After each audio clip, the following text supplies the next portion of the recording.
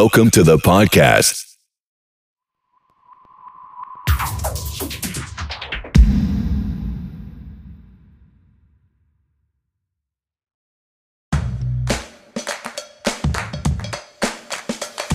Hello, I'm Anna Jones. And I'm Katerina Vitozzi. And this week on Sky News Climatecast, we're talking about climate lawfare, using the courtroom as a weapon in the global fight against climate change. Now, climate litigation is a fairly new tool for tackling climate change. Activists and lawyers describe it as the last resort, but it is becoming increasingly common practice. In countries all over the world, governments and companies are being taken to court as claimants argue that they're failing to be protected against the effects of climate change. And the climate activists have had some important wins. This week saw two remarkable cases, and we speak to the people at the very heart of them both.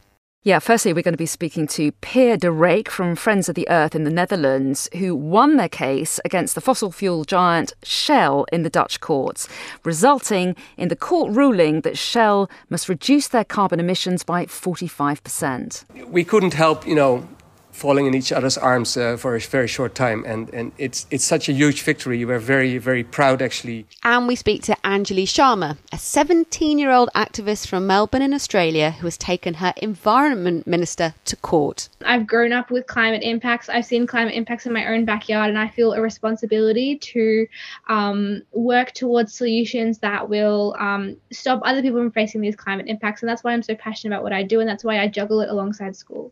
And then later on, we'll speak to Tessa Khan, human rights and climate lawyer, who was one of those who took on the Dutch government and won. We don't have to be winning every case for it to still build a huge amount of momentum, ultimately vindicates what we're saying. So, Anna, what a week. Courtroom drama in the climate change sphere doesn't get more dramatic than this, does it? I know, quite extraordinary. And we've had scenes painted for us of hugging in courtrooms, even in the time of coronavirus. So there's some happy people around this week. I mean, it's complicated, as litigation often is, but we'll try and walk you through it gently. Well, let's get cracking, shall we? Because plenty of people to speak to. First, Peer de Rijk from Friends of the Earth, who won their landmark case against Royal Dutch Shell.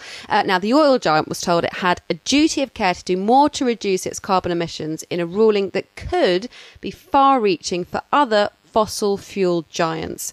Shell was ordered to cut its global carbon emissions by 45% by the end of 2030 compared with 2019 levels. Yeah, that's right. It's the first time a company's been asked to align future policies with the climate goals of the Paris Agreement. So really interesting stuff.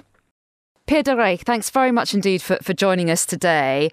Now, you took on the oil giant Shell, amongst other people, and won. So what do you make of the court ruling? Well, it's very hard to believe, actually. It was, we are celebrating and we have been shouting and crying and yeah, it's really incredible. I mean, this is so important, of course, for our organization, but more importantly for the climate.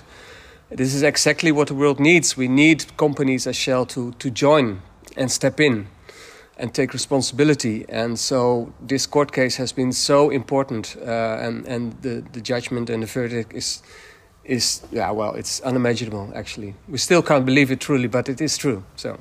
And you say that Shell needs to do their bit. Of course, their lawyers argued in court, didn't they, that the company was taking what they called serious steps to move away from fossil fuels. They kept reiterating they were on track to be net zero by 2050. But the judge has ordered them to reduce their carbon emissions by 45% by 2030 from 2019 levels. That's what you were arguing for. So how much of an acceleration does that represent? It's a pretty rapid reduction, isn't it? It's a net reduction, so it's a huge undertaking for them, and if you look into what their exact figures and where they are now, it concretely more or less means that they cannot start exploring for new oil and gas fields, so they can use their current level of what they have in stock, so to say, but it is a huge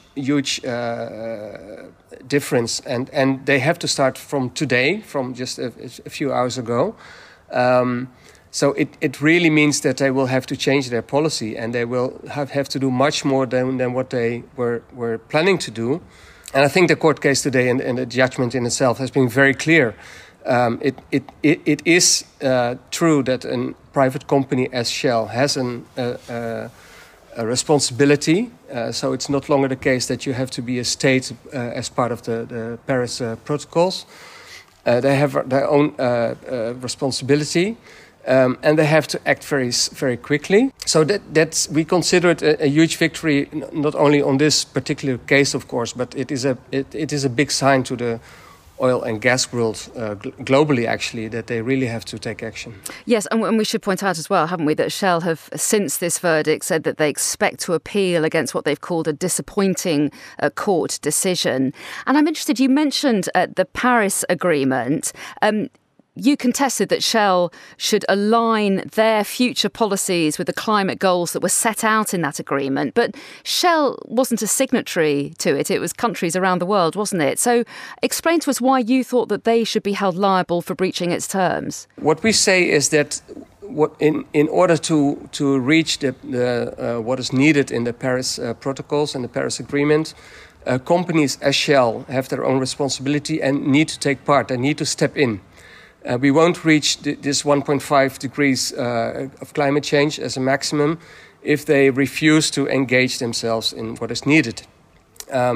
So that I think that's the biggest news of the biggest outcome of this court case, that this court has said that indeed, even if you're not part of officially of the Paris Protocol, you have to step in and you have your own responsibility, and you have to align your policies in line with what Paris and the climate science actually says. So what's next? Any more plans for other companies, other action? Well, I think first things, we have a small celebration tonight, of course. We are really excited about this.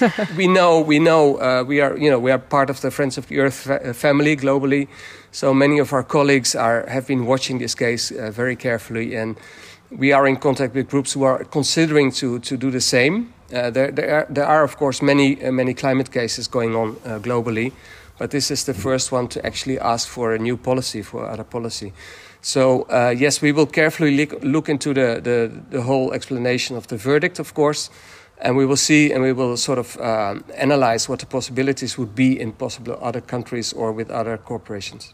Well, Pierre de Reyck, thanks very much indeed for taking a pause in your celebrations to talk to us. We appreciate it. Thank you very much.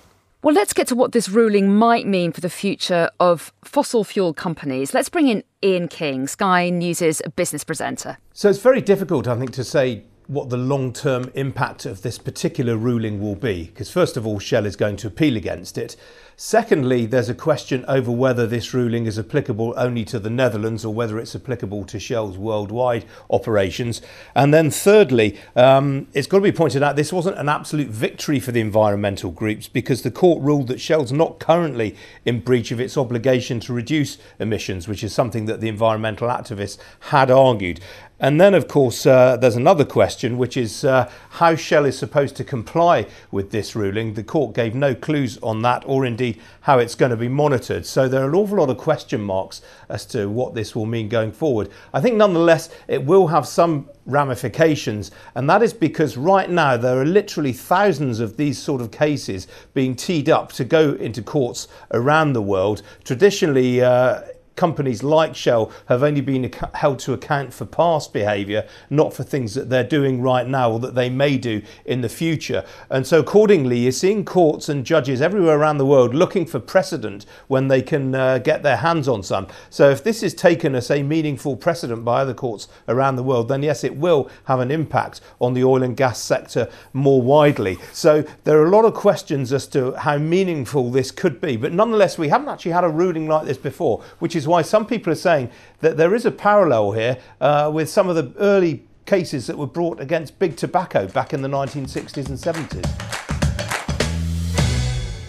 And if that wasn't enough, we're going to take you to Australia for another ruling there that could have even wider implications, because this week an Australian court ruled that whilst it would not force the Australian Environment Minister to veto a coal mine expansion, it did agree that the government had a duty of care to the country's young people over the impact of climate change on their health and future livelihoods. So, and yes, it is an extraordinary group that took this particular legal action, wasn't it, Catherine? It's really not what you'd expect, put it that way.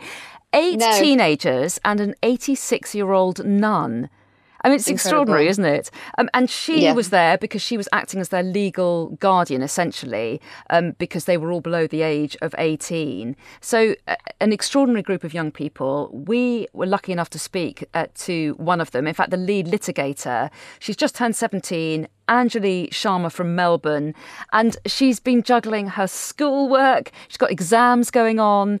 I know, also, she makes me feel very lazy. I know. Well, you are, Katerina, let's be honest with you. Katerina is so not lazy. I can't believe I said that. Scrap that. Not lazy at all. Anyway, Anjali Sharma is certainly not lazy. She took on this legal action as well as all her schoolwork. Let's listen to her. Let me ask you about the court case, an extraordinary thing.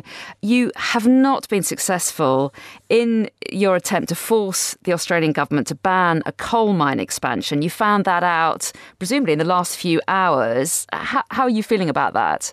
Yeah, well, like you said, we haven't been successful in getting the court to grant the Environment Minister an injunction. But what we have been successful on is for the court to acknowledge that the Environment Minister has a novel duty of care as a person in power to all young people in Australia, to acknowledge that her decisions will have a direct spillover cost and affect our futures. The court accepted all of our evidence on the risks of climate change, accepting that every single one of us litigants has a direct and personal story that will mean that we are at the forefront of the climate crisis. The court accepted that millions of Australian children will be facing adverse climate impacts in the next few years. And so we consider today a win because the court has accepted the biggest part of our argument, which was that the Environment Minister owes us a duty of care. And now, while the court today didn't decide to grant an injunction, we have been granted an order, both parties, to come together and work out a way forward out of this. The court is still to decide on how the court's decision to acknowledge that the Environment Minister has a duty of care will affect this mine. So we're still, the court is still open to submissions on whether the mine can actually go ahead.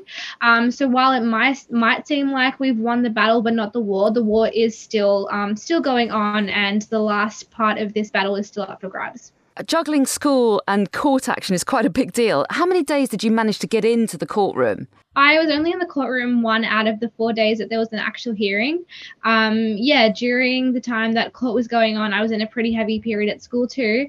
And I live quite a distance away from the court, around 1 hour in public transport. So I was only able to get in 1 day, but I watched the live stream as often as I could. And yeah, like you said, I am juggling school with this court case with all of my other climate action work that I do. I organize the School Strike for Climate, but I prioritize my future over anything, and I believe that if I'm going to school, I should be studying for a real and tangible and guaranteed future. That right now, the decisions that the government are making, they're not guaranteeing this future. I've grown up with climate impacts. I've seen climate impacts in my own backyard, and I feel a responsibility to work towards solutions that will stop other people from facing these climate impacts. And that's why I'm so passionate about what I do, and that's why I juggle it alongside school. When you've been going through this process, Anjali, have you been getting messages from other young people who've seen what you've been doing? Because I suppose part of this is not only the legal process, but, you know, you're a campaigner, you're an activist, you want to raise awareness of this. Do you think you've been successful in that part of the process? 100%, yeah. I had an interview earlier today where someone said something like, people have been labeling you Australia's next Greta Thunberg. What do you think about that? And my answer was that Greta Thunberg, while she might be labeled the spearhead of the climate movement or whatever, there can't be ever a single spearhead of the climate movement. So while I am the legal lead applicant on this case, and there's 17 teenagers behind me, we are just the representatives of this case. We're bringing this class action on behalf of so many people, millions of Australia's children. And there's so many people standing behind us, our team of lawyers, our media team, our parents, and we're doing this for so many people. And I think if our goal was to inspire people, then we really have done that. And I'm really glad to be successful in that regard. And will you stay in touch with the 7 other teenagers involved in this action? And also the person we haven't mentioned as well, the 86-year-old nun who's been your litigation guardian, hasn't she? Because you were under 18, you had to have an older person as part of your group. Tell us a little bit about her, and are you all going to stay in touch, do you think? Yeah, well, as for the 8 of us litigants, we've been friends for before this case. I mean, we haven't been as close as we were, obviously. You get very close to people when you see the Australian Environment Minister with them, apparently. But we've known each other for a while now, so we're definitely going to stay in touch. I think that they're all amazing people. I'm so incredibly grateful and honoured to be doing this beside them. In regards to Bridget, I cannot even tell you my feelings about Bridget. Bridget she is one of the most passionate people that I've ever met. The first day I met her at the court, it was freezing, it was pouring rain, but Bridget was just the energy for everyone. The lawyers were running around, the barristers were panicked about this submission or that submission, but Bridget was just she was just calm. She ran a whole press conference. I think that she is so passionate about what she does. She's been a litigation guardian for so many years for young asylum seekers, and I'm so grateful to have her as my litigation guardian. I've learned so much from her, and I really hope that when I'm her age, I still have the passion that she does, because she's the hope that we need for the world. Well, we shall let you go. I know that you've got exams tomorrow, so we mustn't keep you up. Yeah, but, best of luck with them. Best of luck with them. What a week. Thank you so much. So we've spoken to people who are right at the centre of these 2 incredible cases, but let's get a bit of an overview now then of just how significant they are and those rulings are for what happens now and in the future. Yes, exactly. We talked to Tessa Khan now, co-founder of the Climate Litigation Network, also a member of Agenda's legal team. Now, they took on the government in the Netherlands and they won. Tessa Khan, so good to have you here on Climate Cast, and what a week to have you on as well. It's been extraordinary, hasn't it? 2 big cases have concluded this week. One that went the way of the activists, the other that didn't. But first of all, more broadly, to what extent is legal action becoming a means of making progress on climate change? How much is legal action on the rise? Well, I mean, it is unquestionably on the rise. If you just look at the number of cases that have been filed over the last 5 years, there's been a huge uptick globally in the number of cases being filed against both governments and fossil fuel companies around the world. So it's certainly being used more as a legal tactic. And I think that the cases that we saw concluded this week confirm that it is having a absolutely massive impact on the course of action that governments and companies have to take to address the climate crisis. Do you think it was always going to take this trajectory? Because I know that you were involved in one of the very first and largest court actions like this. But now, a few years later, we're having, cases like we've seen this week coming to a close. Did you ever think it could get this significant and be used in this way? Well, I think we always hoped that it wouldn't be necessary, because courts are only ever called in when government's parliament, the executive fails. So I think it's unfortunately the result of the fact that governments and industry are way behind where they need to be. And at the same time, the impacts of climate change are becoming increasingly clear. The stakes are becoming higher. The amount of time we have in which to take action to head off this massive crisis is also reducing. So it's inevitable, I think, that unless there is a sharp turnaround, in the way that governments and the fossil fuel industry approach this problem, we'll for sure continue to see action rise. And you've mentioned Agenda. We should explain what that is. It was a case that you were involved with, again in Holland.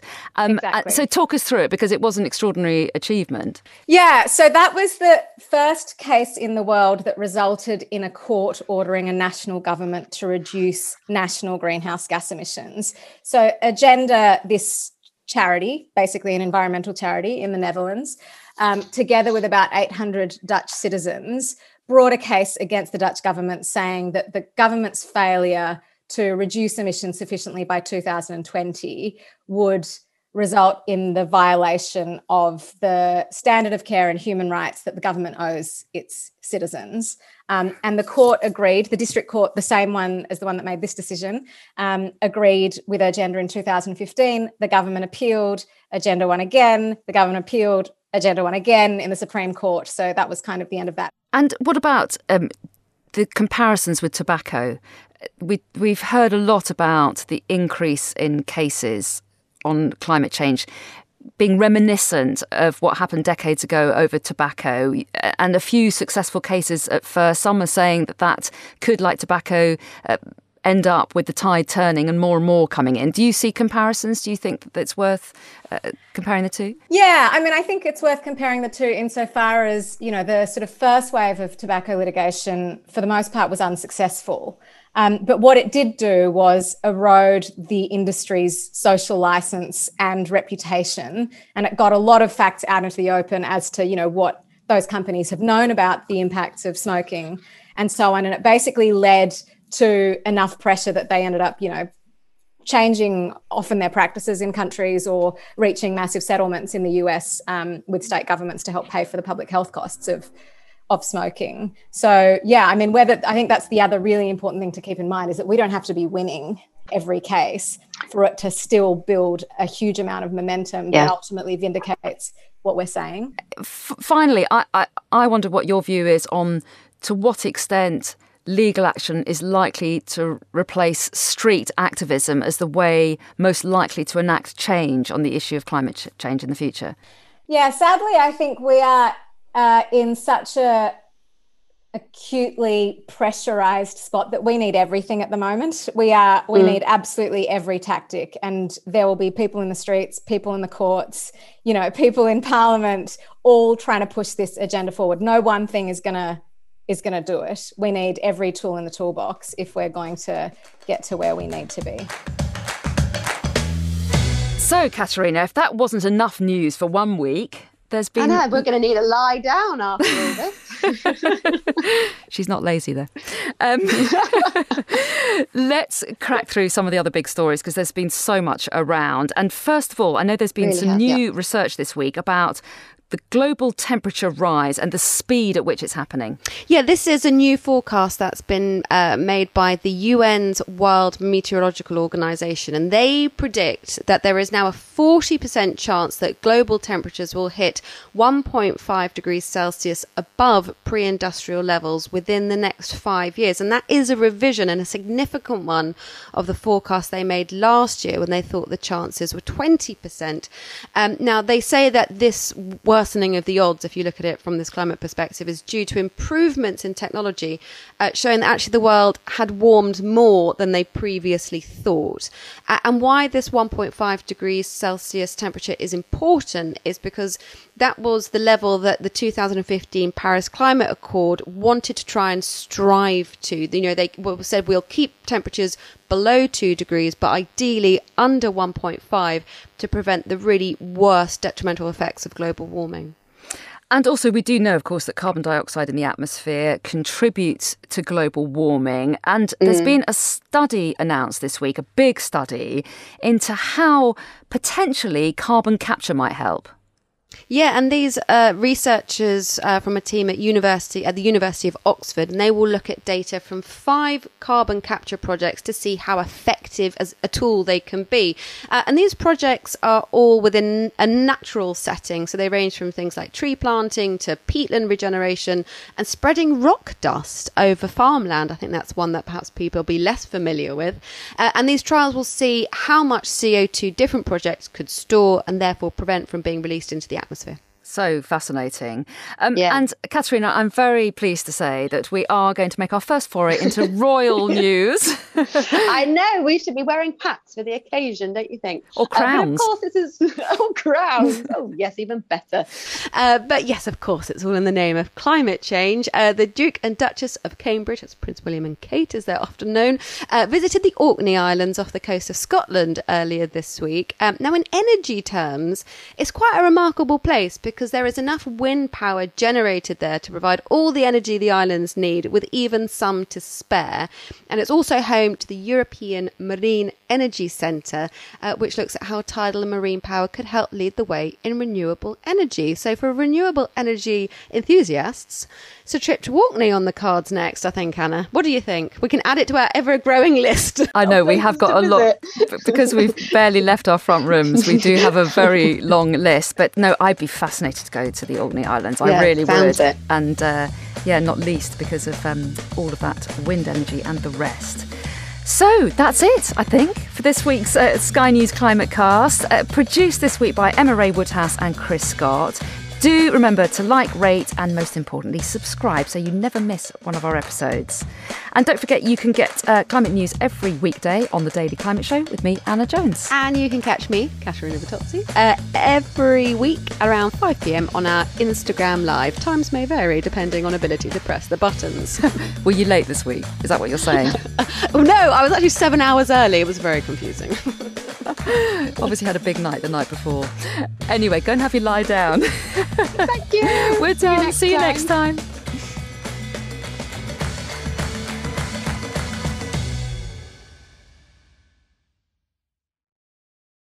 Sign up for the newsletter so you never miss an update.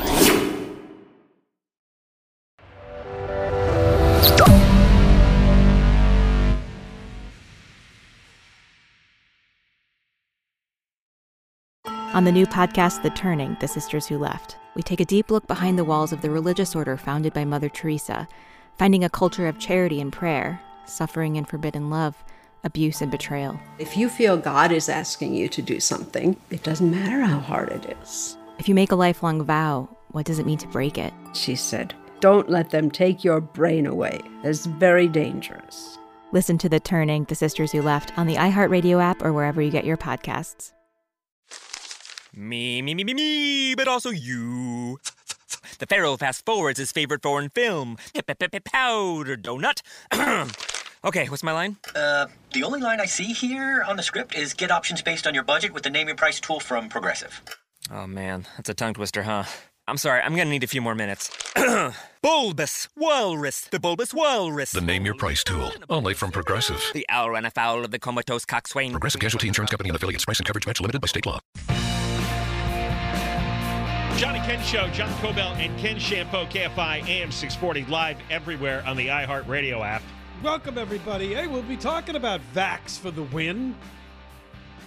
Governor Dippity-Doo, under a recall, is handing out more money. And this is to incentivize people to be vaccinated. It's a lottery. We'll explain all about that coming up later on this hour.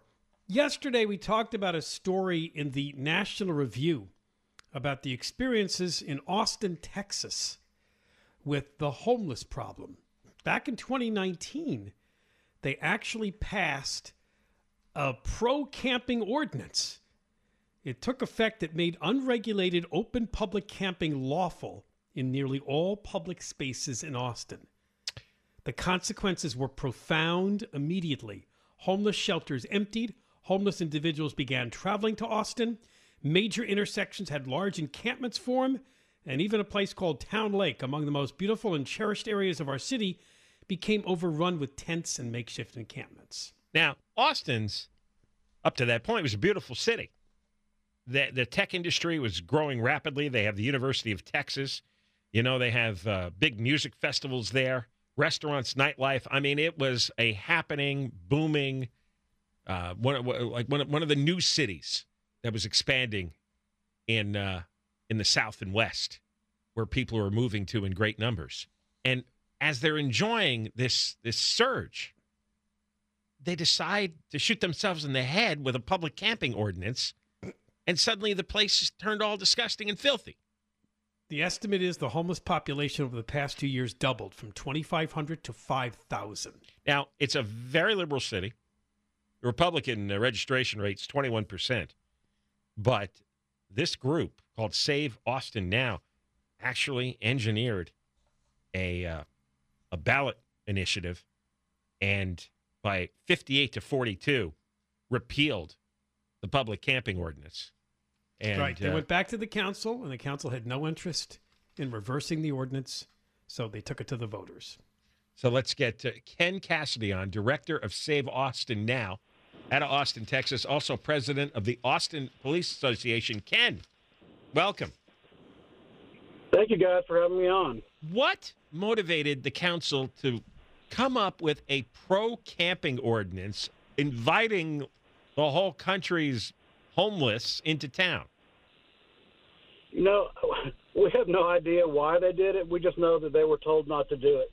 Myself, Chief Manley at the time, and someone that you guys will know in L.A., Officer Dion Joseph from LAPD, testified at our city council and told them don't do it, and told them lessons learned from Skid Row in Los Angeles. And yet they continued and made that poor decision, which we're now in the process of changing. And describe what became of the public space in Austin. Like what was it like now dealing with thousands of new homeless people moving in? Sure. It went from, you talked about Town Lake, it's now Lady Bird Lake, and it is one of the most beautiful areas of Austin. And very unfortunately, they've taken over the lake. They've taken over intersections in the city of Austin, and it's just a really, really bad situation. Did you have a situation there where people are supposed to go out and offer the homeless, shelter space, help for drug or alcohol problems? Did anybody try to do that? No one's tried to do that. They believe in providing these individuals with permanent housing, which is not a bad idea, but when you really think about it, these individuals don't want permanent housing. They're living on the ocean side out there in California. They would much rather just live out there with no rules, be able to drink alcohol and do drugs all day than accept permanent housing, because they in no way want to go work and pay for it. So that's been a disastrous idea. San Antonio, which is south of here, has what they call Haven of Hope. It's a very large facility. I think it cost about $200 million to build, but they have services, job training, medical facilities to take care of the homeless there. And you don't see the same problems in San Antonio. So, I'm not sure what the magic bullet is, but, we're just trying to do the best we can do. And a lot of our funding came from very wealthy individuals that moved from San Francisco and Los Angeles that said, we've had enough with this. I'm not going to drag my business from California to Texas and put up with the same crap. And that's where a lot of the funding to pass this proposition came from. Yeah, that's what I wanted to ask you next. How does this work now in terms of, has this been carried out yet, this ballot measure? It has not been carried out. The police department has put a plan forward on education of the homeless. And in late July, they'll start citing, and in August, they'll start moving individuals to individual encampments selected by the city in different council members' districts. So it's not going to be totally gone, but, camping and living on the sidewalks, living on lakeside, pitching your tent in the most valuable property in the city, that's going to be gone. I don't understand why these city council members, they're enjoying this great renaissance in Austin. Everything seems to be going well. Why would they invite thousands of people to destroy all the public space? And now they're stuck with a lot of them. I'm just astonished. What did they think was going to happen? I'm sorry. I know there are lots of liberal folks in Los Angeles, but that's that far left liberal mindset on live and let people do what they want to. And it's just not flying here anymore. We had Republicans come together with Democrats and independent individuals, people that love the community, that said no more. We're not going to tolerate this type of behavior. And that's what needs to happen in Los Angeles and these other cities is your citizens need to take action and force these council members to do the right thing, which is to make Los Angeles and Austin a safe place to live. Well, one thing that stood out, by the way, reading this National Review piece by the co-founders of Save Austin Now, they said, and you can tell me whether or not this was true, Ken, that the homeless shelters emptied out after the camping ordinance passed. That tells you that they would reject shelter to live in the streets under their own, without any rules. Absolutely. The police officers are the people that deal with these individuals every day. And, we're going through this hate the police right now, dismantle the police. Cops have been asked to do too much. But still to this day, they're still asking for us to deal with every social ill out there. And, we're out there dealing with it. We know the truth, which is there are some people out there that are truly homeless and down on their luck. But most of these individuals are either mentally ill or drug addicts that just want a place to pitch a tent and not have to live by society's rules. Has anybody, city council, anybody in government said we were wrong? The mayor has recognized that they made a huge mistake. He's just still looking for a way out, just not our way of doing things. But he, as of yesterday, was on Joe Rogan and blamed 100% of it on the city manager. We have a city manager form of government here. And, our city manager is not perfect, but he didn't make the decision to allow the homeless to run wild here in Austin. And that's a coward's way out as far as I'm concerned. Yeah, that's what most of these guys are. We don't have an actual pro-camping ordinance here in L.A., but the problem is we don't have any enforcement of anything.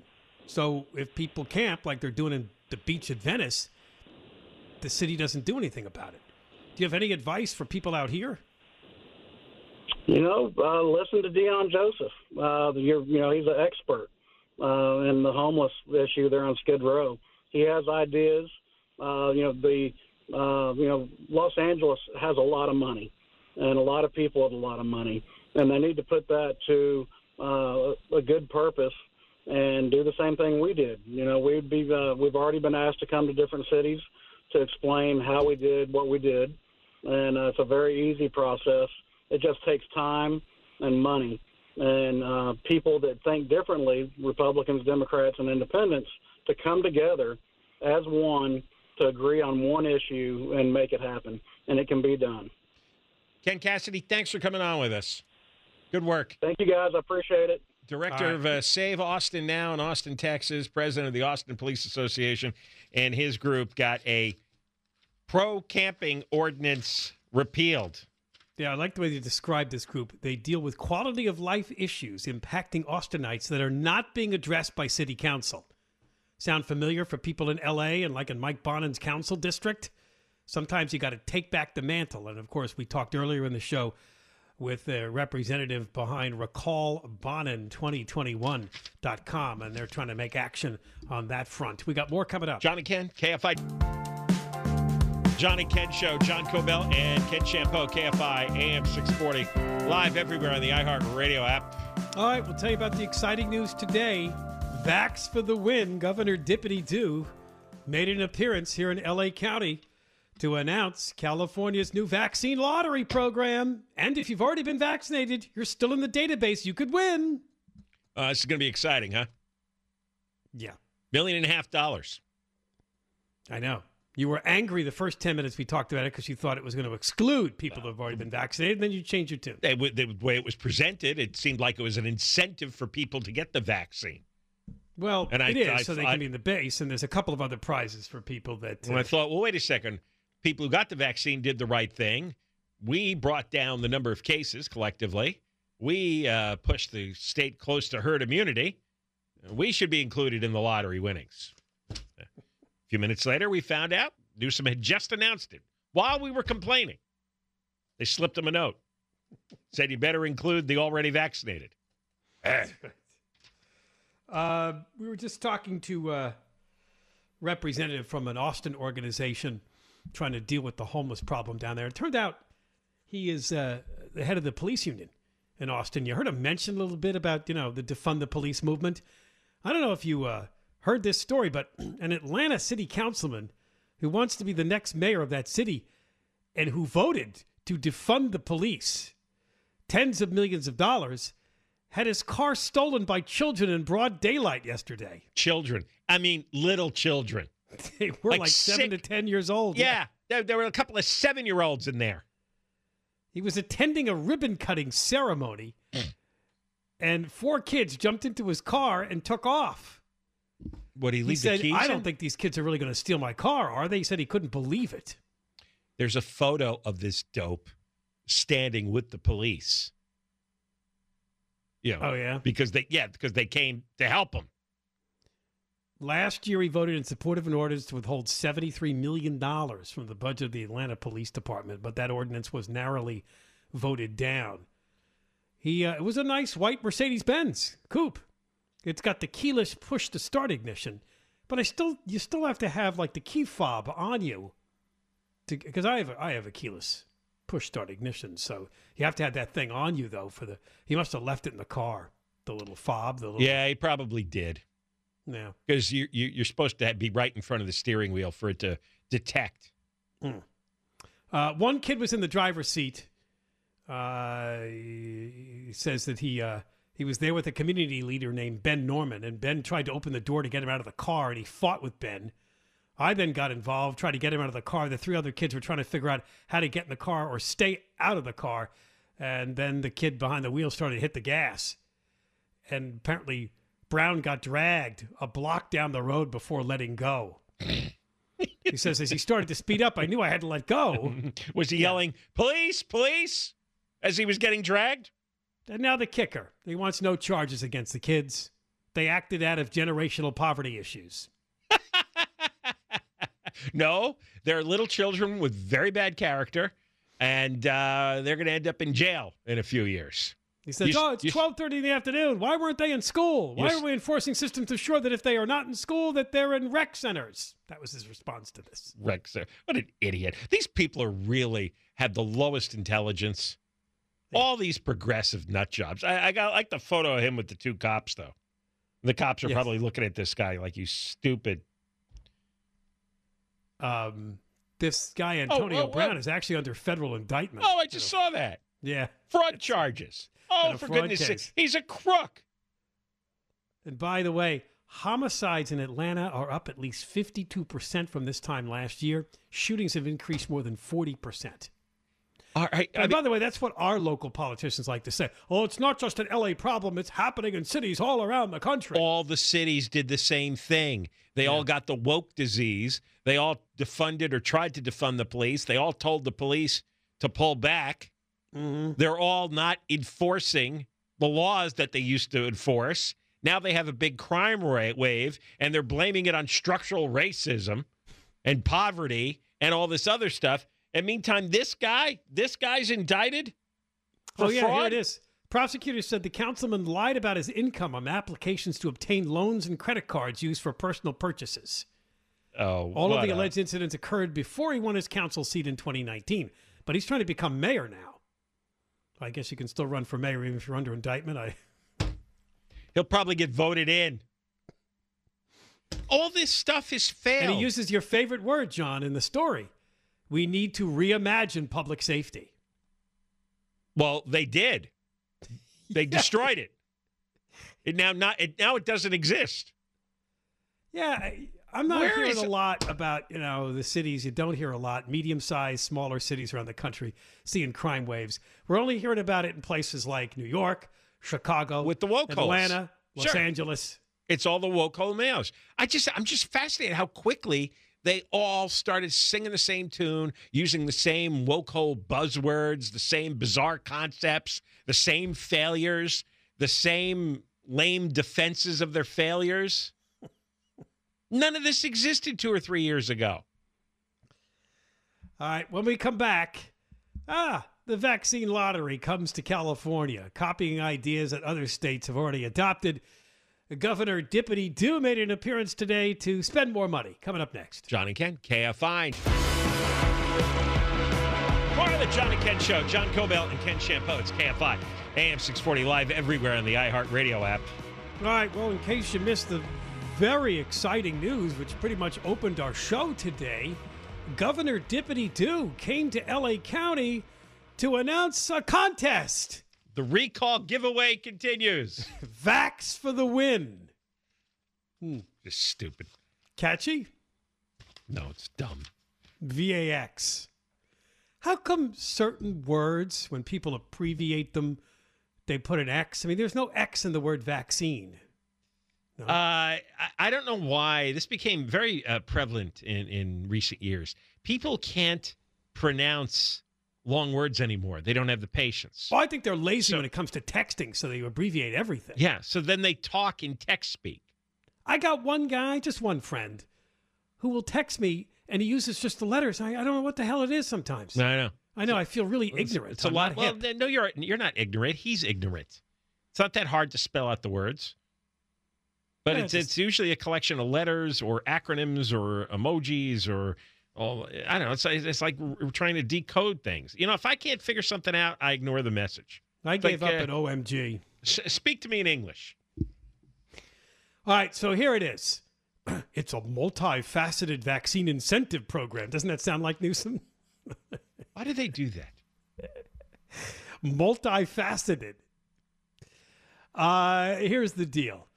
All Californians age 12 plus who are at least partially vaccinated are automatically eligible for a cash prize drawing. And it's all going to happen in June. 30 winners in total will be selected for the $50,000 Friday cash prize drawing. They'll be held on June 4th and June 11th. That's $1.5 million. But on June 15th, that's the day we can drop the masks and freely associate. Remember? Full immersion? I don't know. I've been freely associating already. I know. $1.5 million are going to be awarded to 10 people. There's the $15 million. So 10 $1.5 million prizes. That's right. 10 $1.5 million prizes. Now, if you've already been vaccinated, you're already in there. You're in the database. So you will be eligible. This isn't just for people to get vaccinated now. However, beginning today, the next 2 million people who begin and complete their COVID-19 vaccination will automatically be eligible to receive a $50 prepaid or grocery card. There you go. Now, if that's as exciting. $50 isn't going to go very far right now. No, you're right. I think you'll get a pound of ground beef for that. Here is Governor Dippity-Doo, part of his announcement this afternoon. On Friday, June 11th, the state of California will be conducting a drawing.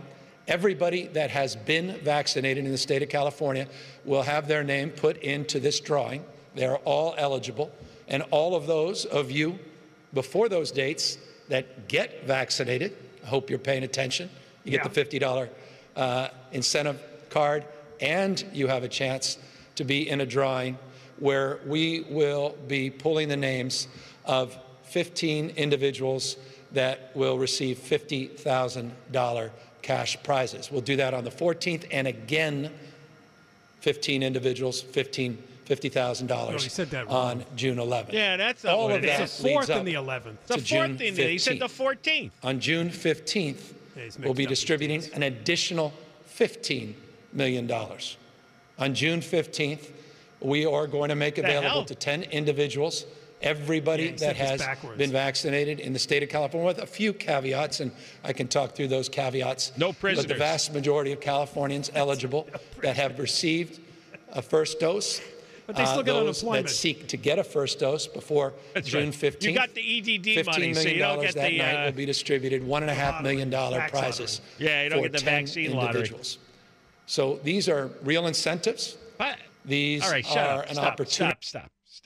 But we're going to play the next one where apparently a Univision reporter, let's make that clear, because when John first heard this, he didn't get it. I thought it was an actual illegal immigrant. A Univision reporter is going to ask a question concerning probably what he expects to be his viewers. Let's listen. If I'm undocumented and I become vaccinated, but I don't have a social security number, and I become the winner of this lottery, how do I claim, or will I have issues claiming that prize? Yeah, we're working through those details, but this is eligible for all Californians, regardless of their immigration status, that got vaccinated with at least one vaccine. You'll be eligible. We have your information in our system.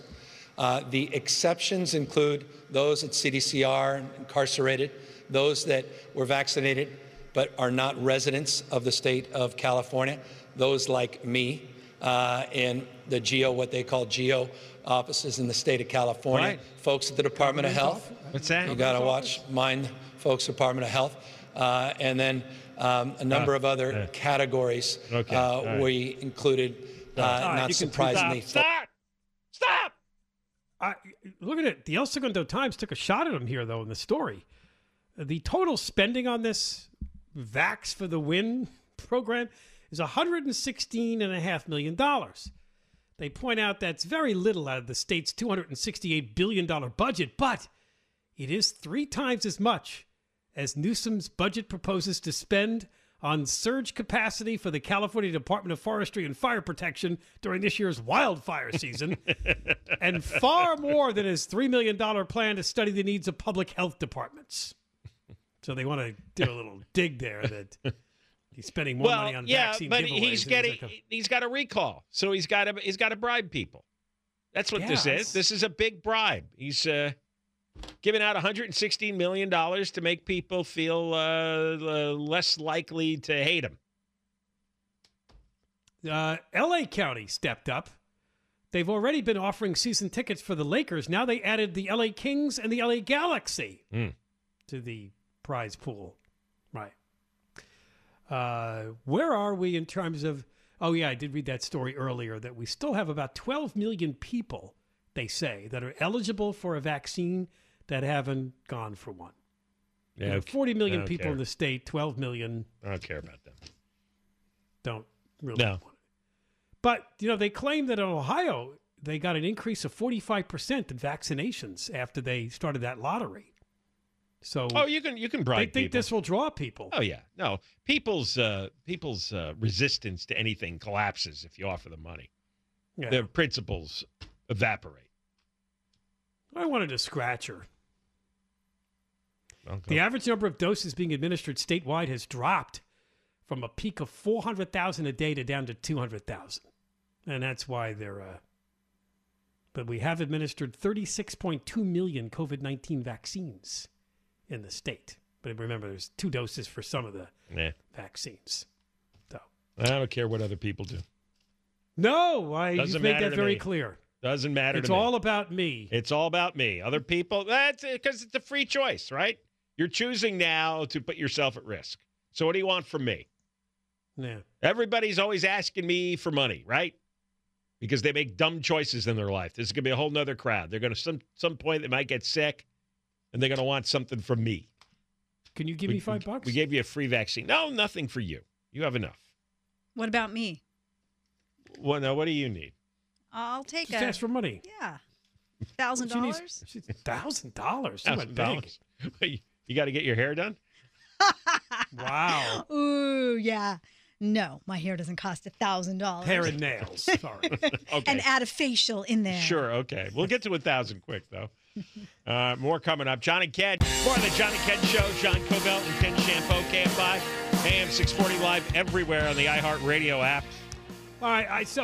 I don't read Dear Prudence. Do you? I have seen that. You have. It's a name that really never came back from its day, huh? Prudence? No, really, you wouldn't name a girl Prudence. You're dooming her. It's from the 1800s. But the first 5 letters are Prude, so it's not going to fly. I guess this belongs to Slate. They have something called Dear Prudence. It's an advice column. Yeah. And the story is that a woman wrote into Dear Prudence and asked for help concerning her husband. I've been married to a great guy for 5.5 years. He's handsome, sexy, funny, and kind. It's true that he's always been a little prissy about illnesses, but I never thought it was a real problem. She said during the pandemic, her husband's fears hit a fevered pitch. And since COVID-19's emergence in the U.S., he has flat out refused to take off his face mask, even when the two are home alone. He wears it to sleep, to do most of his bathroom activities, and yes, even during lovemaking. There's a turn on. Wait, so when he goes to the bathroom and he's on the bowl, he's got the mask on? Well, there's the fumes, yeah. But not in the shower, I hope. She's looking up at him, and he's doing his business. And, oh, man. To eat, he pulls it up to expose his mouth and quickly pulls it back down between bites. You know what? While he does not insist that I do the same, I can tell it bothers him that I don't, especially because I've now started going maskless outside. Uh-oh. Wow. She's attempted to reason with him, but he says, scientists don't fully understand the virus yet. What's the harm? The woman writes, I want to see my beautiful husband's face again. I want to kiss him on the lips romantically like we used to, not through a piece of fabric. Oh, this part is the worst. He does not change his mask very often, and it is often smelly and soiled. Yeah. Oh! Yeah, that's... Oh! This is making me depressed. I'm concerned about our future together. What advice do you have? And a very long response followed. Pack up and leave. But basically, he needs to see a mental health professional. Yeah, you think? Wow. Prudence doesn't miss a trick, does she? In fact, Prudence recommended that the two sit down, have a heart-to-heart, talk over his decision to wear masks nearly 100% of the time. No, it's turned into a phobia. It's a paralyzing phobia. It is a paralyzing phobia. You're exactly right. And it does indicate probably other deeper mental health issues. Interesting that a pandemic came along to really expose this guy, huh? Give him three options. First, he can make an appointment with his doctor to talk about protective measures. If he does this, he has to commit to following the doctor's recommendations. And I'm sure the doctor's not going to say the thing is, when you have a mental disorder, he's going to get extremely anxious and upset when he takes off the mask. He's going to be belligerent. He's going to be resentful towards his wife. There's no hope here. She should pack up and leave and go to a divorce lawyer. There's no reeling him back in. And about his dopey comment that the doctors don't fully understand the virus, I was reminded of the opposite of this morning. I was watching one of the news channels, and they were talking about the upcoming Memorial Day weekend and the beaches. And I was like, yeah, you're right. A year ago, they were trying to keep everybody off the beach. Right. Remember that paranoia? Because, and it is paranoia. We had to sit through like 15 months of mental illness. Mass mental illness, mass hysteria. That's what a lot of this has been. No, it was an abundance of caution. Don't you understand? An abundance of caution. The virus was new a year ago. Is a symptom of mental illness. Whenever you hear that phrase, that is somebody who's not wrapped too tight. Speaking of, Wayne Resnick is here. Yeah, now, does that apply in any situation? What? Well, let's say I'm an apprentice alligator trainer. Would you say if I proceed with an abundance of caution, I'm mentally ill? Okay. There you go. All right. There's an exception. That's the kind of stuff he comes up with. Listen, if these rumors are true, we're all going to have to go through a mourning process of losing. You know, they always say it's a tragedy when you lose somebody too soon. If these rumors are true, we're going to be losing Mayor Eric Garcetti to an ambassadorship. I'm heartsick. And what's going to happen if that happens in terms of who's going to run this city? Well, nobody's been running it for the last 8 years, so we might not notice anything. We might not notice anything. Also, we're going to get a chance to vote on bringing sports betting to the state, and this is not something we're leading the nation, and in fact, we're trailing far behind. And I don't know if you'll appreciate this. I know you like steak. There's a steakhouse that is causing a big flap doodle because of a sign that they put up in front of it. We will get into that. All right. It sounds very promising. Wayne in for Tim Conway, and then we got Michael Crozier in the news. John and Ken, KFI, KOSD, HD2, Los Angeles, Orange County, live everywhere on the iHeartRadio app. Me, but also you. The Pharaoh fast forwards his favorite foreign film, Powder Donut. Okay, what's my line? The only line I see here on the script is get options based on your budget with the Name Your Price tool from Progressive. Oh man, that's a tongue twister, huh? I'm sorry, I'm gonna need a few more minutes. Bulbous Walrus, the Bulbous Walrus. The Name Your Price tool, only from Progressive. The owl ran afoul of the comatose coxswain. Progressive Casualty Insurance Company and affiliates. Price and coverage match limited by state law. Whatever business you're in, growth isn't just about getting bigger. At ADP, we believe it's about getting stronger by turning data into insights so you can build teams that work as teams. By using our AI technology to help catch payroll errors before they're errors. And by keeping ahead of thousands of changing regulations so you can keep ahead of everything else. ADP helps businesses like yours grow stronger every day. ADP, HR talent, time, and payroll. Follow us on Facebook, Twitter, and Instagram.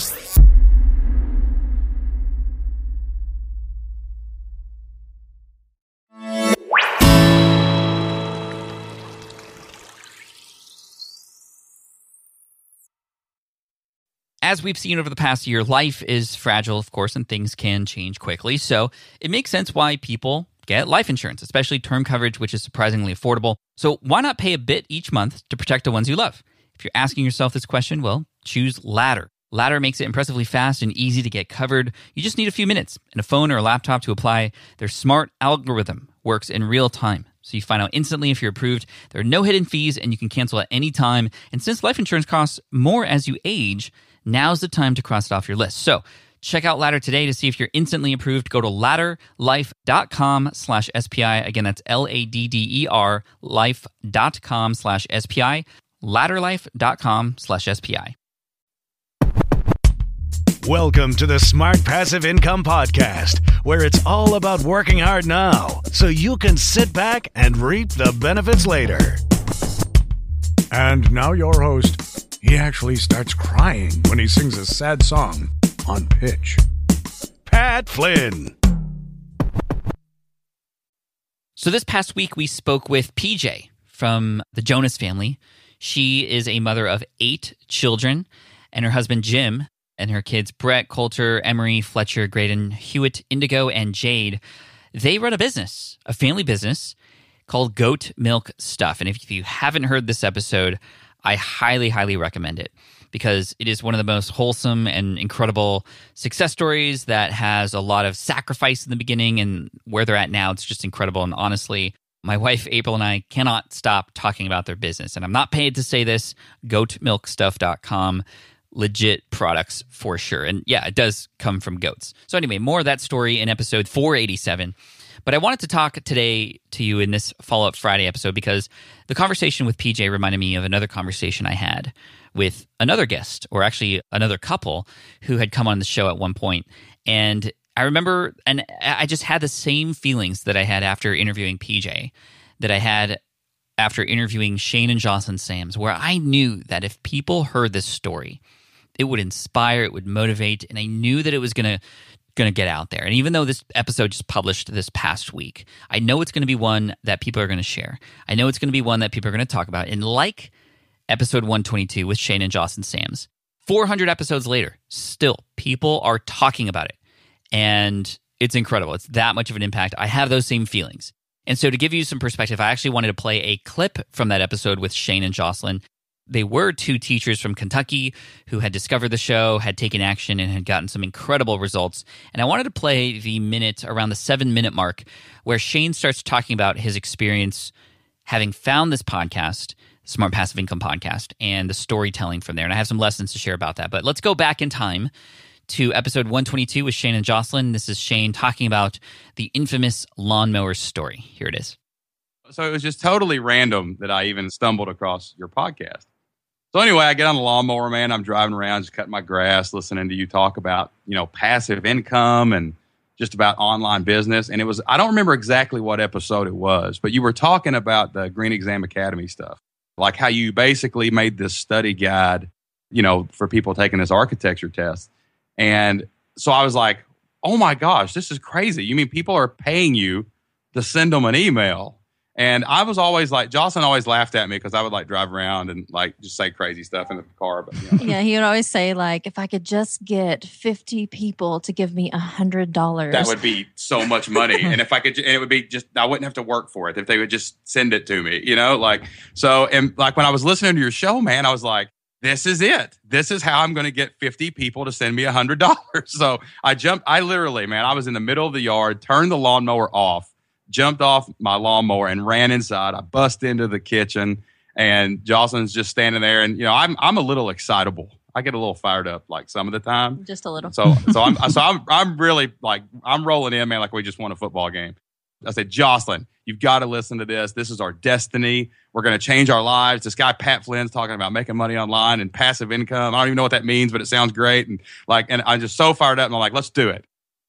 All right. I just love listening to that story, and it was told at FlynnCon on stage in 2019. Shane and Jocelyn came up on stage. They were two of my special guests at FlynnCon, and it's just always great to hear that because it reminds me of who might be listening, and you never know who's listening. So there's a couple lessons to come out of this. Number one, you never know who might be listening. They might have a story that needs your help, and they need you to be a part of that story. They need you to be the guide in that story, and I had apparently become the guide for Shane and Jocelyn. Several people had heard this story, and they have become the guide for them since then.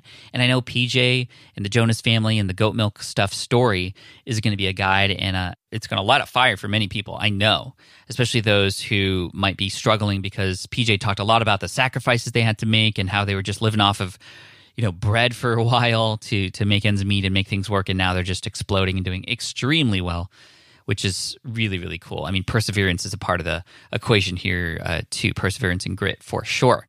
But more than that, if you do any sort of interviewing, if you have a podcast or a YouTube channel, especially, any sort of multimedia, and this could mean social media as well, you got to tell stories. Stories are the most powerful form of connection. We are, as human beings, programmed from birth, essentially, to listen to stories. When we are little infants, our parents are reading us stories. When we're in school, stories are being read to us. When we're sitting at the movie theater, what are we watching? We're watching a story. And stories are everywhere. And stories are an easy way to teach, to provide context, to create relatable experiences, or to paint a picture for what a future might look like for somebody. And I didn't know it at the time in episode 122, but Shane was just such a great guest, as well as Jocelyn, in the way that they told stories. And I was very fortunate because it could have simply been just a question and answer session. But I'm very grateful for them because they told great stories. And so now in the future, or here we are, I try, like with the episode in PJ, to pull out the story as much as possible. And PJ was also very generous with storytelling and giving us an insight on what it might be like to live on the goat farm and what it might have been like as the kids were young, and now they're a lot older, and more additional family members are coming into play, and kids are getting married and having grandkids. It's just incredible. I really do feel like I was there with them, and I resonate with that. I connect, and connection is key here online. So tell more stories and get more stories out of those who you're interviewing. I'd once heard from Alex Bloomberg the top strategy for getting a story out of somebody. It's very simple. You simply just ask this question, or you tee it up, in fact. You say, tell me about a time when blank. It's not a question, it's a blank. But this allows for the person who you're speaking to have permission to literally just go and tell the story. And then your job is just to listen. And that's a hard thing to do as well, because especially us podcasters, we want to poke in and comment and go different directions. But if a person's telling a story, keep the story going. If a person ends the story because they're being conscious about how much they're speaking, they don't want to be rude, if you as the listener or representative of the audience feel like there's maybe more to it than what was shared, then you got to go dig for it. Well, what happened next? Or how did you feel in that moment? Or what do you wish you had done differently? Or what happened next? Or just simply asking this very, very famous question: why? Why? Why? Why? Why? Why? That was from a meme, in case you didn't know. But it's also from a bunch of kids who say why all the time so much that it annoys us adults sometimes. But it's interesting because what is a kid actually doing when he's asking why, or she's asking why? They're curious. They want to know what's going on. So if you want to be a great interviewer, if you want to get stories like the story with Shane and Jocelyn, if you want to get the stories like the stories with PJ and Goat Milk Stuff, keep asking why and what happened next. So hopefully this encourages you to take your interview game just a little bit further, because I know you can go deeper. And I know on the surface it might feel like a little bit rude, or that maybe it's none of your business. But for the sake of your audience and for the sake of actually creating content, valuable content at that, and for the sake of having this person realize that this isn't just like the normal interview they would do that they can get anywhere. This is a unique one because you go deep. So go deep if you can and pull out that gold, and that'll create the connections. And I hope that if you have not listened to the episode with PJ yet, you go and do that because it is incredible, absolutely incredible. And Shayna Jocelyn Sams, again, two of my favorite people in the world. Thank you so much for continuing that ripple effect as we all are a part of and we've all experienced. So thank you so much for this Follow Up Friday episode. I hope this encourages you. I appreciate you, and I look forward to serving you in next week's interview and Follow Up Friday. Peace out, and as always, Team Flynn for the win. Thanks for listening to the Smart Passive Income podcast at smartpassiveincome.com. I'm your host, Pat Flynn. Sound design and editing by Paul Gregoris. Our senior producer is Sarah Jane Hess. Our series producer is David Grabowski, and our executive producer is Matt Gartland. The Smart Passive Income podcast is a production of SPI Media. We'll catch you in the next session.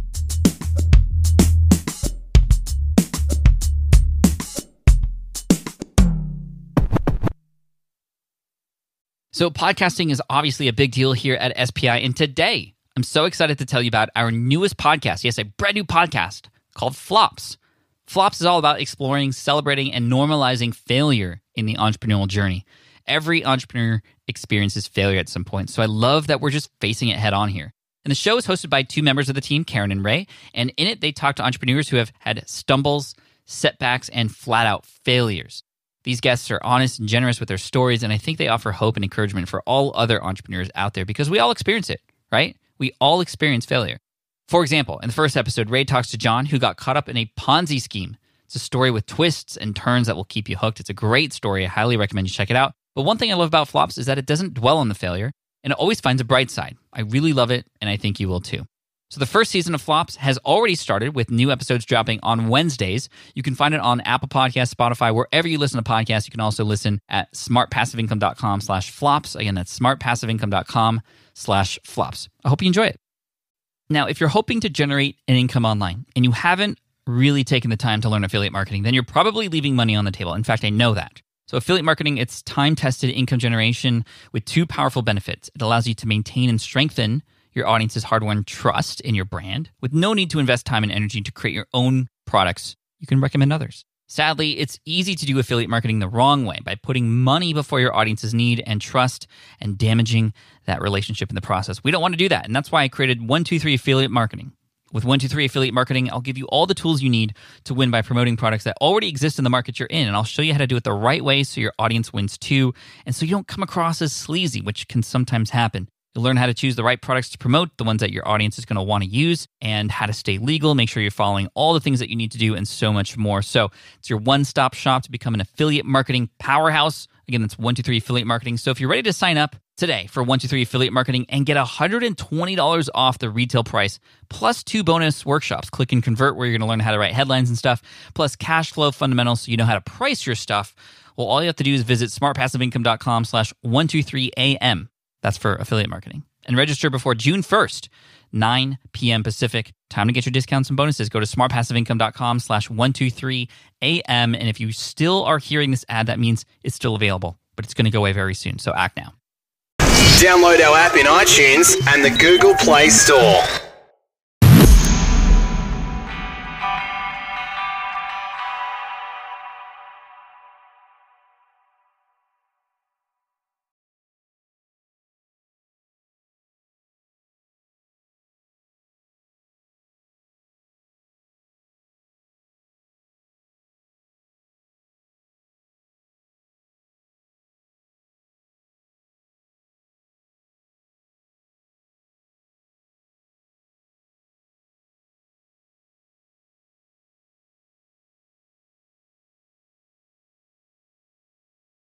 Warrior events, Gold Star Family Recognition, and the Joining Forces Initiative, she has been a devoted advocate to those who serve and have served. It is now my sincere honor to now welcome First Lady, Dr. Jill Biden. Ma'am, it's a pleasure to see you again, and the stage is yours.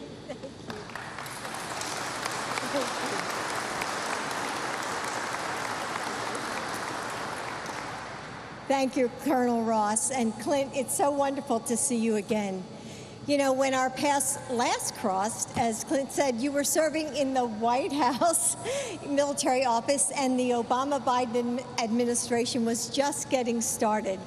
And you were an invaluable resource to my team as we worked to serve the military community through our Joining Forces initiative. And, you know, I remember how sweet Claire was when you brought her to take your daughter to work day. So I'm truly grateful for everything that you did to support us back then, and for you and your family's continued service today. So good afternoon, everyone. It's great to be back in Norfolk here at Langley Eustis with those who have given so much for our country, our airmen and our soldiers and those who love them. The families of our service members and veterans, the caregivers who lift up our wounded, our ill and our injured, the survivors who grieve those we've lost. You may not wear a uniform, but military families are as critical to our national defense as a rudder is to a ship. You support your service member no matter where they are. You sacrifice your safety with every move in PCS, with every new school or job. You serve alongside your loved ones. We have an all-volunteer force, and it continues only because generations of Americans see the honor, dignity, and patriotism of military service. How can we hope to keep our military strong if our service members are forced to choose between their love of country and their love of family? That's why supporting your physical, social, and emotional health is a national security imperative. Your Commander-in-Chief and I understand that. This is personal to us. And as we begin Memorial Day weekend with a community who feels its gravity deeply, our hearts are with all the survivors, remembering and celebrating someone they love. We owe them a debt we can never repay, and we must do everything we can to help them carry the weight of their grief and always, always honor their service. 10 years ago, First Lady Michelle Obama and I created Joining Forces, and this work continues to be one of my top priorities today. We are going to make sure that our military and veteran families, caregivers, and survivors have what you need to survive. Our military is a community bound together by love. Love for our country, love for the men and women who serve beside you or the service members in your life, and love for the communities that you all have built together. It's time that our nation matches that devotion. May God bless you all, our troops and their families. And now, I'm excited to welcome our next speaker, Brittany Bean. In addition to being a mom of 3, a veteran herself, and a fellow teacher, Brittany has navigated much of this pandemic while her husband, Major Nathaniel Bean, is deployed to Afghanistan. With Brittany's service, this is their family's 7th combined deployment. Brittany, like so many moms, I know that you are the rock of your family. And that's especially true when you're parenting with a deployed partner. I want to thank you and your children, Jordan, Nathan, and Margaret Catherine, for your strength, resilience, and everything you do every day to keep us safe. Brittany?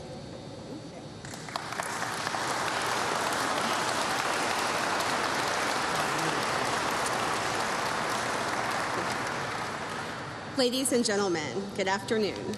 I am Brittany Bean, and these are my well-behaved, yay, and adorable children, Margaret Catherine, Nathan, and Jordan. My husband, Major Bean, is overseas in Afghanistan. He has been gone for 6 months, and he will return in about 6 more months, about in time for Christmas. On this Memorial Day, we are asked to honor, remember, and mourn those airmen, servicemen, and women who have paid the ultimate sacrifice in the performance of their duties home and abroad. As a veteran myself and spouse to a service member currently serving overseas, I am all too aware of the cost these young men and women are asked to bear, as is President Biden, who has suffered a loss of his own. Some of you listening to my voice right now have also suffered a loss. Okay. I'd like to extend my external and internal gratitude, however willing to protect the American dream, to keep our nation a beacon of democracy and hope to others. It comes with a great sense of honor and pride. Though I've taken off the uniform and have transitioned to being a military spouse, I am still afforded an opportunity to serve others as an educator at Poquoson Elementary School. Go Bulls! Thanks to programs like the CARES Act. However, as most educators know, not all lessons are retained to the confines of the classroom. Our 3 children have benefited immensely from the range of interpersonal relationships they have formed over the years as military children. Our children have lived abroad in the Middle East, traveled all across Europe and the United States. They have had the opportunity to meet families from walks of life and many socio-political backgrounds. The military is a global community, a unified community, and one that I am proud to have served and continue to serve. With that, I would like to welcome President Biden to Joint Base Langley Eustis and the Hampton Roads region. But first, when you were elected, my husband said I got to shake the hand of the president. You gave his commissioning speech at the 2009 Air Force Academy graduation. And I said, I actually get to shake the president's hand. I win, don't you agree? Thank you.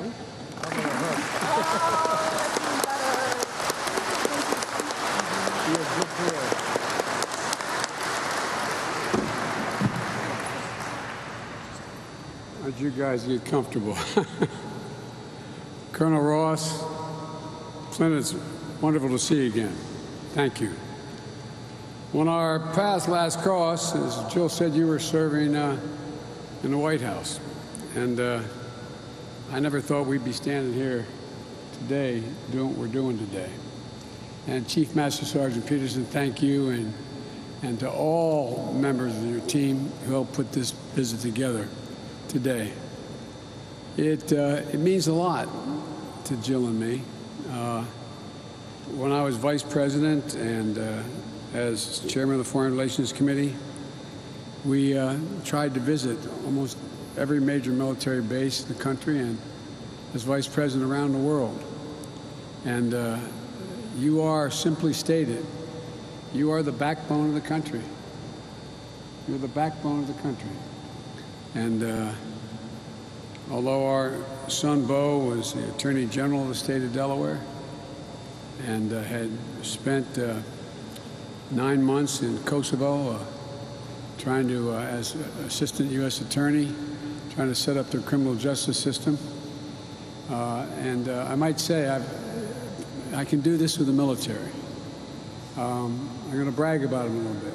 He's the only foreigner to have a war memorial erected to him in Kosovo, just below Fort Bondsteel, and the highway, the first highway they built, named after him, the Joseph R. Bo Biden Memorial Highway. And he was proud as hell of his work. But then he decided that he had contracted exposure to a virus when he was in Kosovo and in Turkey as a civilian, and he came back with a problem. But he kept going to Walter Reed. I couldn't understand why. They finally found called ankylosing spondylitis. They finally found a cure, prevented him from having what they call bamboo spine. But he kept going back. I couldn't understand why. I thought I knew why. But Gov, he went back because he was trying to get an exemption to be able to join the United States Army. He was a sitting attorney general, and all my colleagues, the governor and Bobby Scott and Congresswoman, they all know, is that when you do that, he joined the National Guard. And his unit deployed, and he wanted to deploy to Iraq with them. So he literally had to give up his seat temporarily. He could not have any business done, as you National Guard folks know. You can't do any business with a state if, in fact, you're now federal property. And so he gave up the seat and had the courage to appoint the fellow who had been the Republican Attorney General as Attorney General while he went. The proudest thing he ever did. Proudest thing he ever did. And he spent a year in Iraq, and it was one of the great honors of his life to do it. Won the Bronze Star, the Conspicuous Service Medal, and other awards, like many of you have. But he never, ever talked about it. I remember we had an event at the White House. I shouldn't be talking so much about my son, but I'm not going to apologize for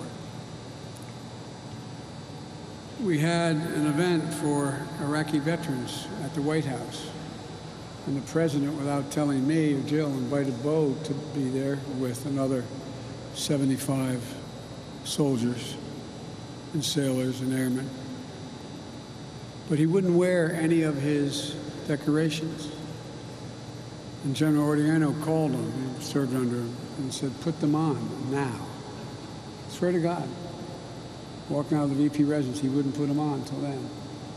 That's the first time I ever saw the Bronze Star on him. What I'm telling you that is like a lot of you. You do your duty. You don't expect anything for it except get a little respect. It deserves so much more. There's so much more. And, I'm honored to be joined today by Governor Northam and by two great representatives of the Commonwealth, Congressman Laurie and Congressman Scott. And I want to thank you for all that you do to represent these service veterans, because they're devoted to you. Their family members, the caregivers, survivors will call Virginia home. I'm especially honored to share the stage with Brittany and Jordan and Nathan and Margaret Catherine. I love those barrettes in her hair, man. I tell you what, and look at her. She looks like she's 19 years old, sitting there with her, like a little lady with her legs crossed. Brittany, you're doing triple duty as a veteran, a military spouse, and a teacher. And kids, thank you for being there for your mom. I can remember all those times, and all of you remember the spouses when your husband or wife are deployed. Every morning you wake up, you say that little extra prayer while you're drinking your coffee. You just spend a little more time wondering. And, you make up 1% of the population. You're defending 99% of the rest of us. And we owe you. But you do your job so gracefully, you hardly ever say anything about what you're doing. But it matters.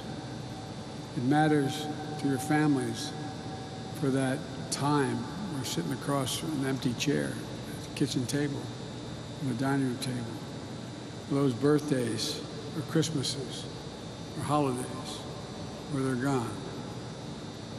You know, there's a famous English poet who said, they also serve who only stand and wait. Also serve, only stand and wait. I know Major Bean, having been deployed to Afghanistan during the pandemic, has only made everything much harder during the pandemic. I want to thank you so much, your entire family's service to our country. You're all incredible. You so underestimate how important you are. There's nothing that Jill and I enjoy more than spending time with our troops here and abroad. They're stationed here in the United States or deployed around the world. I've been in and out of Iraq and Afghanistan over 25 times. And I've seen, I wish everyone could see what you do when you're there. I wish they could see every day how you saddle up, how you jump in that cockpit. Just see, no, you're just doing your job. Not to mention all the troops I've had a chance to visit in the Middle East and Europe and the Indo-Pacific region. We've traveled all over. Jill's traveled all over with me on her own visits to service members in Iraq. I think she's the only second lady ever to go in the middle of a war zone because she wanted to be there and see it. I always want you to know, always, that the issues you and your family are facing, we need to know how we can support you better. I mean it sincerely, from the bottom of my heart, support you better. There's a reason for that. As I said, we Bidens are proud to have family in the military. And our son Bo's service was among the achievements, as I said, he was most proud of. My heart swelled to see him in uniform. When I went into Iraq, I was there 5 times when he was in Baghdad. And I remember the first time I saw him, his name was Hunter. I said, what in the hell happened? He said, Dad, I don't want anybody to give me any special favors because my vice president's my dad. He got permission to put a different name tag on. I also remember what it was like to listen to him talk about the needs that people had when he got back home. About all the folks he served with who came back with post-traumatic stress. And he was back being Attorney General and having to deal with it. But here's the point. You do so much and you ask for so little. You know, our experience is a fraction of what so many of you and your families have gone through. A family like Brittany and her kids. You're an absolute best America has to offer. Our heart, our honor, your solid steel spine. So my message to all of you is quite simple. Thank you. Thank you. Not thank you for your service, just thank you for who you are. Because it's contagious. Thank you for choosing a selfless service to your country. I know we have mostly soldiers and airmen in attendance today, but there can be a lot of friendly rivalries on the base. Each branch has its own proud, cherished traditions and culture. I know how proud Langley is of the premier 5th-generation F-22 Raptor wing. Oh, God, I'd love to go up in one of those. I asked, I'm your commander-in-chief.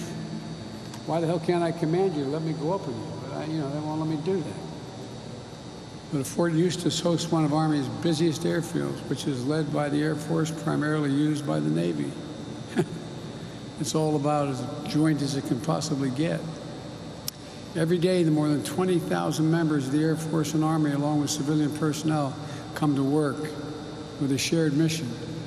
No matter which branch of our armed forces you proudly represent, you're part of the greatest fighting force in the history of the world. That's not hyperbole. The greatest fighting force in the history of the world. You're integral to the most powerful nation in the world. There's been no Army, Navy, Air Force ever like you, or Marines. Here at Joint Base Langley Eustis, you enable the success of our mission around the world. You provide intelligence support and air power. You ensure our soldiers and airmen are ready, trained to deploy the COCOMs around the world, including this year, adhering to COVID-19 safety protocols and quarantines before troops ship out in order to minimize the spread of the virus. Know that many of you deployed yourselves, probably more than once. Over the past 20 years, our volunteer force and our military families have made incredible sacrifices for this country. Early in my term as vice president, I traveled overseas. I'd sometimes meet servicemen and women who were deployed their 4th, 5th, 6th times. Remember going into Baghdad. Remember, and those of you who had to fly in, we'd do those circular deals so we wouldn't get shot at and we wouldn't get hit. I walked up in the cockpit of a Silver Bullet that they had me in. And I said, how many, there were 5 people in the cockpit at the time, loadmaster as well. I said, how many is this your first tour? Nobody raised their hand. How many the second tour? Nobody raised their hand. Third tour, 2 raised their hand. 4th tour, 2 raised their hand. 5th tour, 1 raised their hand. No other war have you gone in, served, and got back up again and go back again and again and again. Once,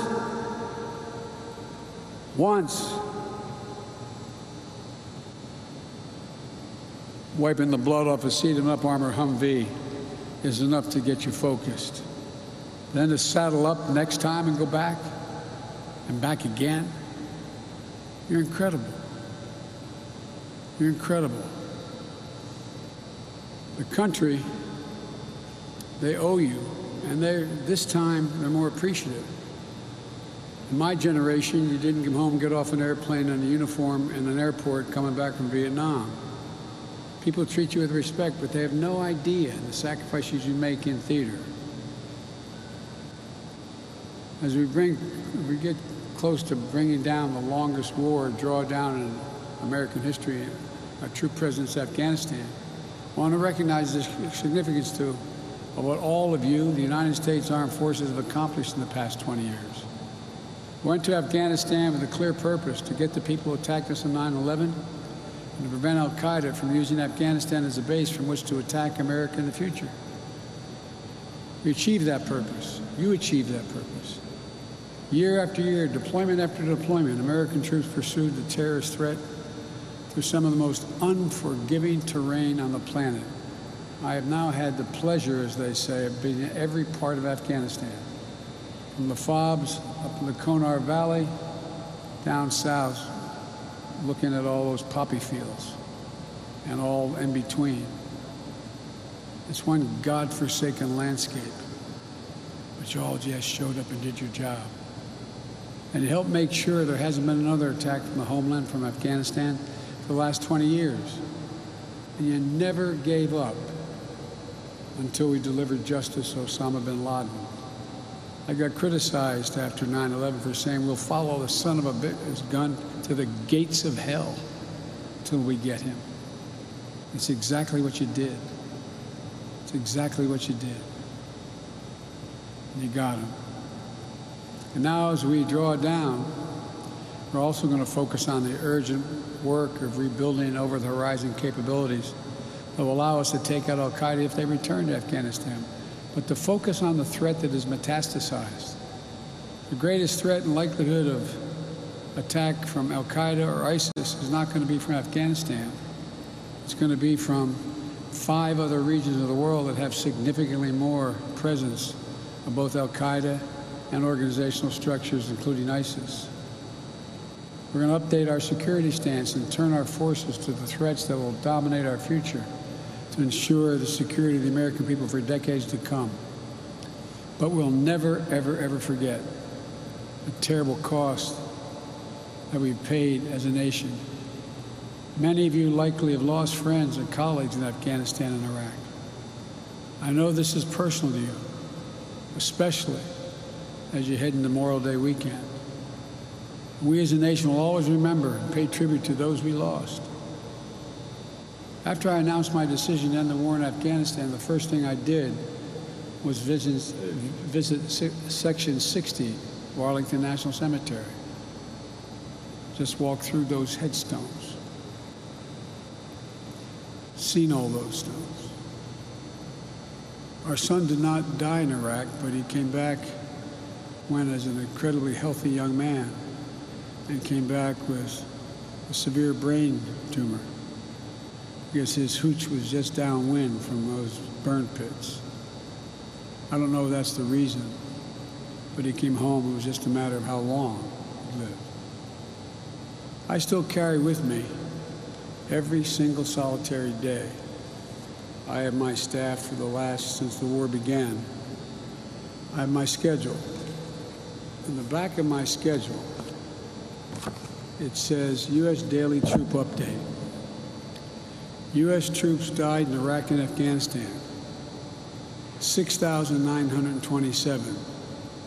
Not over 6,000. Total fallen angels across the board, over 7,000. Every one of these lives lost is a tragedy. An empty seat at the dinner table. A missing voice at the holidays. Every one of them left behind a whole community. Not just one, a whole community. We can never repay that debt. But I promise you this, to all the Gold Star families across the country, we will never, ever, ever, ever forget. Each year, Memorial Day offers us a chance to reflect on the enormity, the sacrifices that generation after generation of Americans has made, and the responsibilities that we bear, citizens bear in return. I've said many times, it used to get me in trouble 25 years ago, 30 years ago in the Senate. So America has many obligations. We only have one sacred obligation. Obligations to our children, to the elderly, and so many more things. Only one sacred obligation. It's to prepare you when we send you into harm's way with everything you need. Care for your families when you're gone. When you come home, care for you and your families and the needs that may be a consequence of the war. We owe it. We owe it to you. We particularly owe it to the memories to affirm the very best of what America stands for, to uphold honor and democratic values that are the foundation of the strength of this nation. You know, I sometimes get criticized for saying what I deeply believe, having done this for the bulk of my life. We're in a battle between democracies and autocracies. The more complicated the world becomes, the more difficult it is for democracies to come together and reach consensus. I've spent more time with President Xi of China than any world leader has. For 24 hours of private meetings with him. Just an interpreter. 17,000 miles traveling with him in China and here. He firmly believes that China, before the year 3035, is going to own America. Because autocracies can make quick decisions. But America is unique. Of all nations in the world, we're the only nation organized based on an idea. Every other nation you can define by their ethnicity, their geography, their religion, except America. America is born out of an idea. We hold these truths to be self-evident, that all men and women are created equal, endowed by their Creator with certain inalienable rights, including life, liberty, etc. None of you get your rights from your government. You get your rights merely because you're a child of God. The government is there to protect those God-given rights. No other government's been based on that notion. No one can defeat us except us. It's an idea that a generation of patriots have fought and died for it and defended. I know that's a conviction that each and every day you all share. That's why you joined up, why you run around danger and duty calls. It's my greatest honor It should not surprise anybody. It should be anybody's greatest honor in all of life to be able to serve as your commander-in-chief. No greater honor. So thank you. Thank you, thank you, thank you for spending this time with me today. And thank you for your commitment to our country. Because without you, as I said, I'll be end where I began. You are the spine of America. The spine. I can't tell you how much it matters. I think you underestimate just the consequence of who you are and what you do. So thank you. May God bless you. And may God protect our troops. Thanks.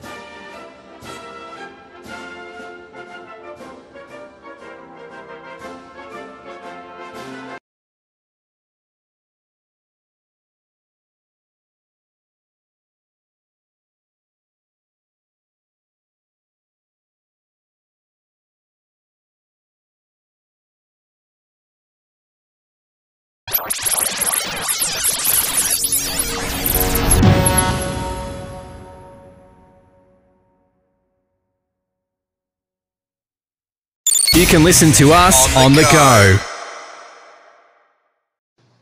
Tonight, inside the mass shooting here in California that killed 9 transit workers, authorities now say the gunman deliberately targeted some of his co-workers, going building to building, firing 39 shots. His weapons, 3 semi-automatic handguns and 32 illegal magazines. The surveillance of him before the horror, getting into a truck with a bag, and were warning signs missed. The 9 victims now identified, ranging from 29 to 63. What we're learning about them. The travel crush, 37 million Americans hitting the road for Memorial Day. More states easing mask mandates. Could it be the most normal holiday since the pandemic hit? The mother of fallen Capitol Police Officer Brian Sicknick on the Hill urging GOP senators not to block a January 6th riot commission. Her powerful plea saying she couldn't stay quiet anymore. As the nation prepares to mark 100 years since the Tulsa massacre. My report on the new effort to shine a light on the city's dark past. And ahead of Memorial Day, the man on a mission for families of fallen World War II heroes. This is NBC Nightly News with Lester Holt, reporting tonight from the Santa Monica Pier in California. Good evening. Millions of Americans are on the move tonight, reclaiming the rights of summer's unofficial start after more than a year of COVID. And we're on the road tonight, too, coming to you from the world-famous Santa Monica Pier in California. This evening, what travel looks like and how safe we are as we gather again in big numbers this Memorial Day weekend holiday. We'll get to that in a few moments, but first to Northern California, where the chilling details of yesterday's mass shooting in San Jose have been revealed. 9 people fatally gunned down by a co-worker at a transit rail yard. Today, we're learning more about the victims who spanned generations and lost their lives after reporting to work for a morning shift. Miguel Almaguer is there and has the latest.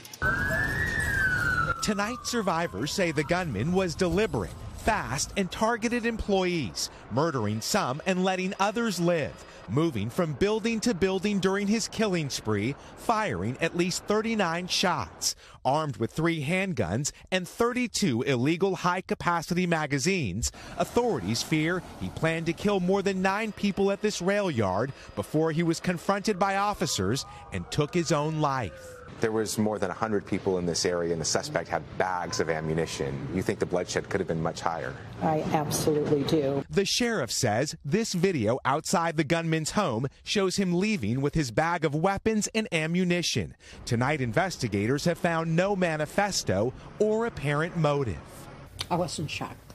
The gunman's ex-wife says he was a loner and unpredictable, but never saw this coming. It's been the longest day of my life. Today, with families finally reunited, rail yard employees remembered the victims who ranged in age from 29 to 63. Paul Magia's wife said of her husband, "I'll miss having my best friend by my side. I love you always." Jose Hernandez's father says his son was filled with joy. He was just a good person. Really, he was just a good person. Taptesh Singh, a husband and father of two, warned others the gunman was coming before he lost his own life. His last moments, he was still working for others. He was making phone calls to his friends, say, "Please, he's an active shooter, do not come in." Tonight, a final act of heroism in the face of so much terror. Miguel, it appears the gunman didn't have much in the way of a criminal history and had worked at that yard for some time. Yeah, Lester, he worked here for over a decade. He was making a comfortable living, over $100,000 a year. Tonight, there is no clear reason why he suddenly snapped. Lester? Miguel Almaguer tonight in San Jose. Thank you. This evening, the kind of holiday travel crush we haven't seen in well over a year. Americans, as you can see around me, are feeling more confident, with over 165 million receiving at least one vaccine dose. California now offering a whopping $116 million in cash and gifts to encourage vaccinations, while Ohio has its first vaccine millionaire. Here's Morgan Radford. Finally, the wait is over. Tonight, Abigail Buginski is a millionaire just for getting vaccinated. I still can't believe it. She became the first winner of Ohio's $1 million vaccination jackpot. It feels like this is happening to a different person. And 14-year-old Joseph Costello won a full-ride college scholarship. I was very happy about it. The Ohio lottery, just one of several state incentives to get people vaccinated as travel ramps up to pre-pandemic levels ahead of the holiday weekend. Do you feel comfortable traveling right now? I do. I've been traveling over the past year. I feel pretty safe, yeah.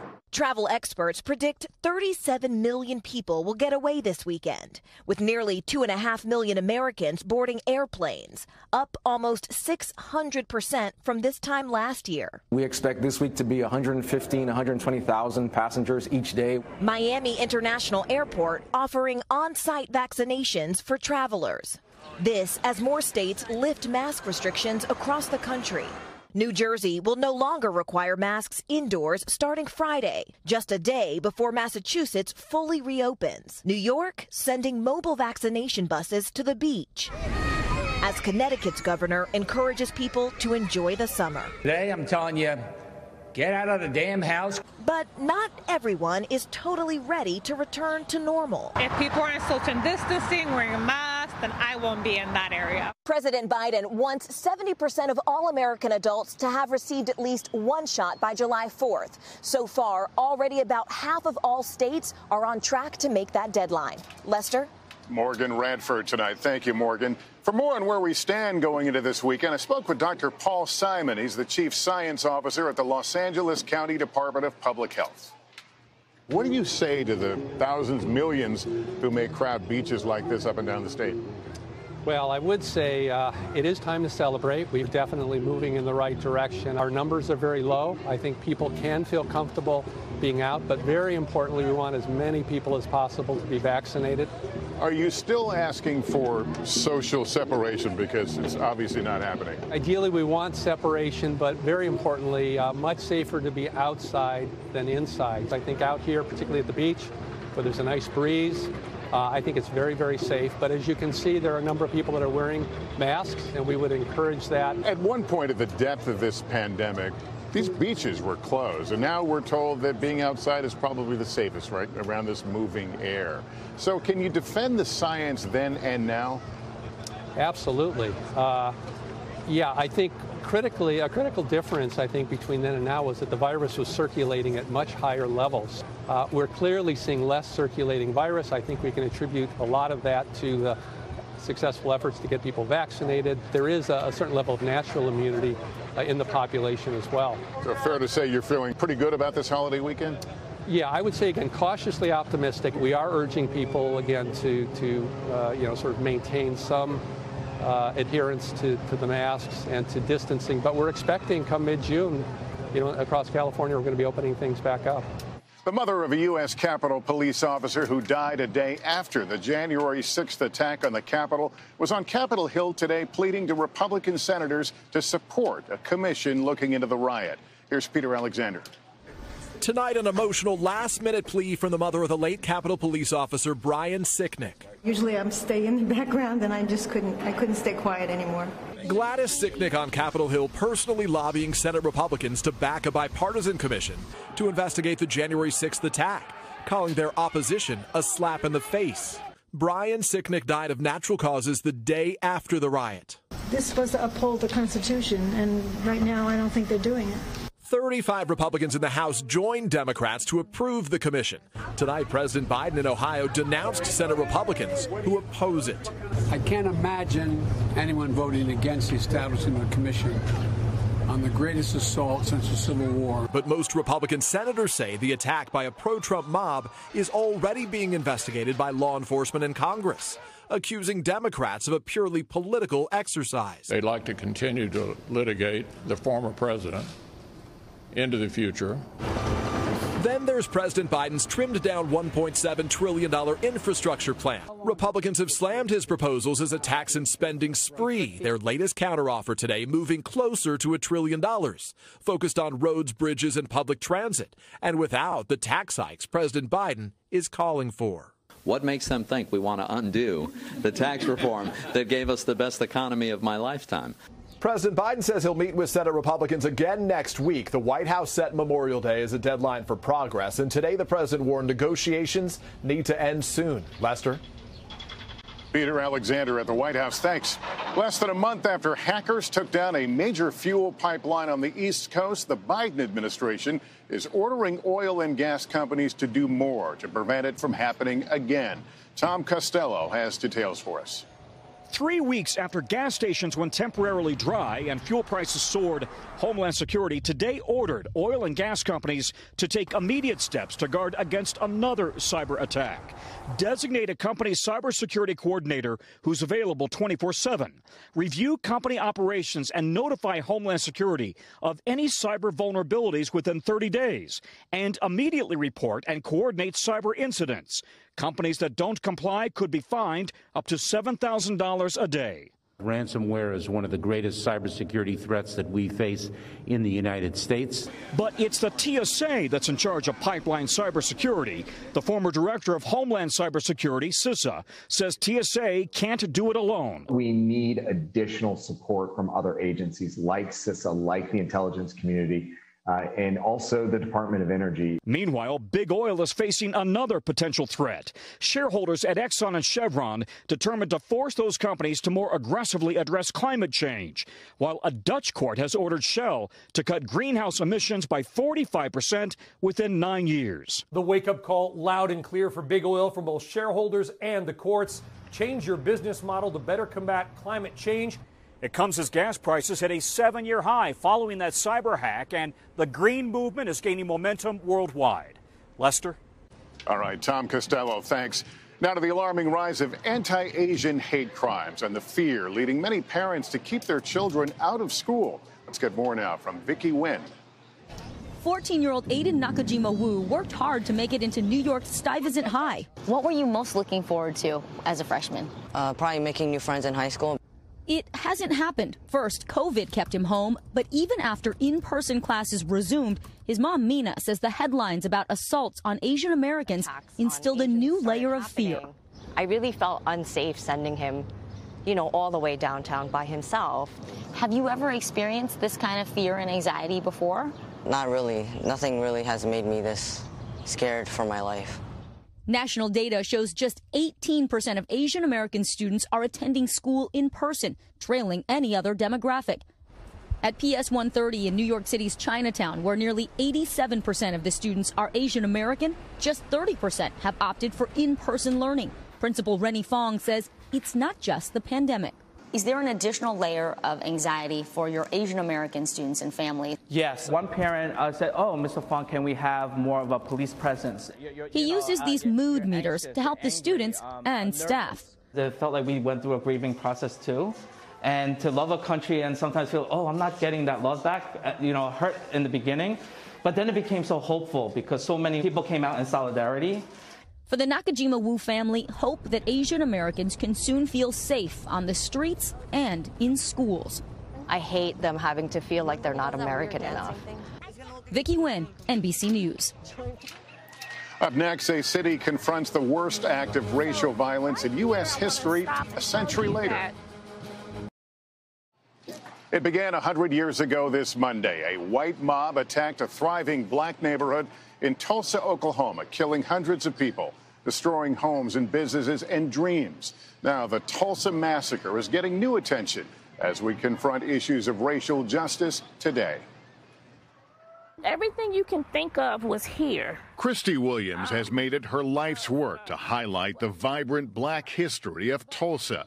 She gives tours and tells tales about the successful yet segregated Black Wall Street that stood here 100 years ago, before it was destroyed. What compels you to do this, to tell this history? You know, I feel that I owe it to my great Aunt Janie. Her great Aunt Janie was on a date a century ago at the Dreamland Theater when her life changed in an instant. As many as 300 black Tulsans were killed, nearly 10,000 left homeless, and 35 square blocks reduced to ashes. 1,000 black businesses and homes looted, burned to the ground. It all began after a black teen was arrested for allegedly assaulting a white girl.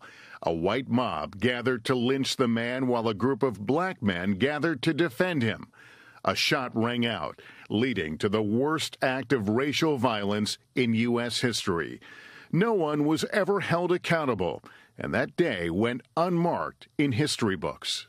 In the white community, there was very much a concerted effort to cover this up. You didn't talk about it because you had to work with those same people who came into your homes and who murdered your family and your friends. And just like that, the stories from that day were covered up, along with hundreds of bodies. The white authorities didn't care about what happened to the massacre victims. They had a health problem. They were trying to get rid of the bodies as quickly as possible. Only 2 known victims received a proper burial. But now, after years of advocacy from survivors, descendants, and references in pop culture, the city is working to find those unmarked graves, using ground-penetrating radar to unearth the century-old secrets. In October, we discovered 12 plain pine box coffins that we believe contain the remains of massacre victims. We don't know if there are others underneath them. The coffins will be exhumed next month. What do you want to come out of this? How should Tulsa own this shame? Let's get those remains to those families so they can have a proper burial. But then this is where the drum roll of justice actually begins. Aunt Janie survived that terrifying day, but Christy and the community are hoping the dig will help put a spotlight on Tulsa's dark history to help rebuild a brighter future. There will not be closure for the Tulsa Race Massacre for a long time, but I think that this will be a reckoning and this will be a step towards healing and reconciliation. That dig is set to resume on Tuesday, the same day President Biden is expected to visit Tulsa.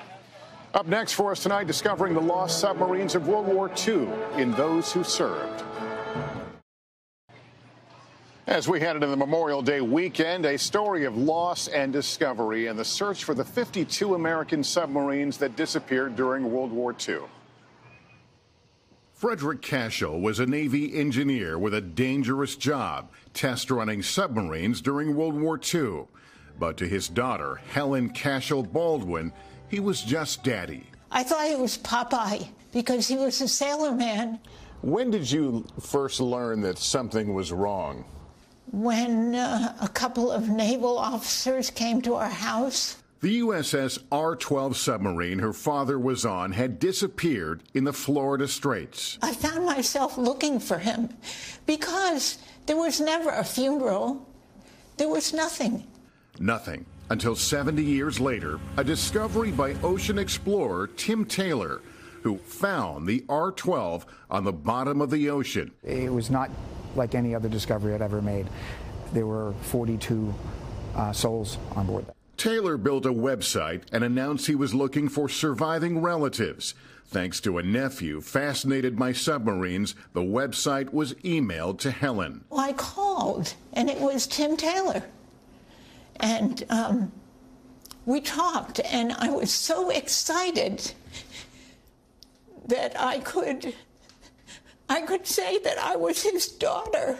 Taylor made it his mission to find the rest of the lost 52 submarines from World War II. So far, he's found 5. And this week, he was honored with the Navy's highest civilian award, the Distinguished Public Service Medal. The historic value and importance of our work focuses on giving back to these families who supported our country with the ultimate sacrifice. For every family he finds comes the opportunity of a lifetime. Helen and her siblings sailed out directly above where the R-12 rests, at the bottom of the ocean. 70 years of waiting. It was a life-changing experience. That's Nightly News for this Thursday from Santa Monica. Thank you for watching, everyone. I'm Lester Holt. Please take care of yourself and each other. Good night.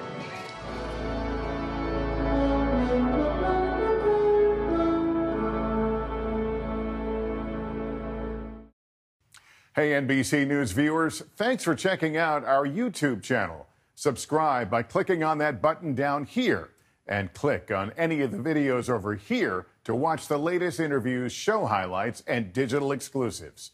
Thanks for watching.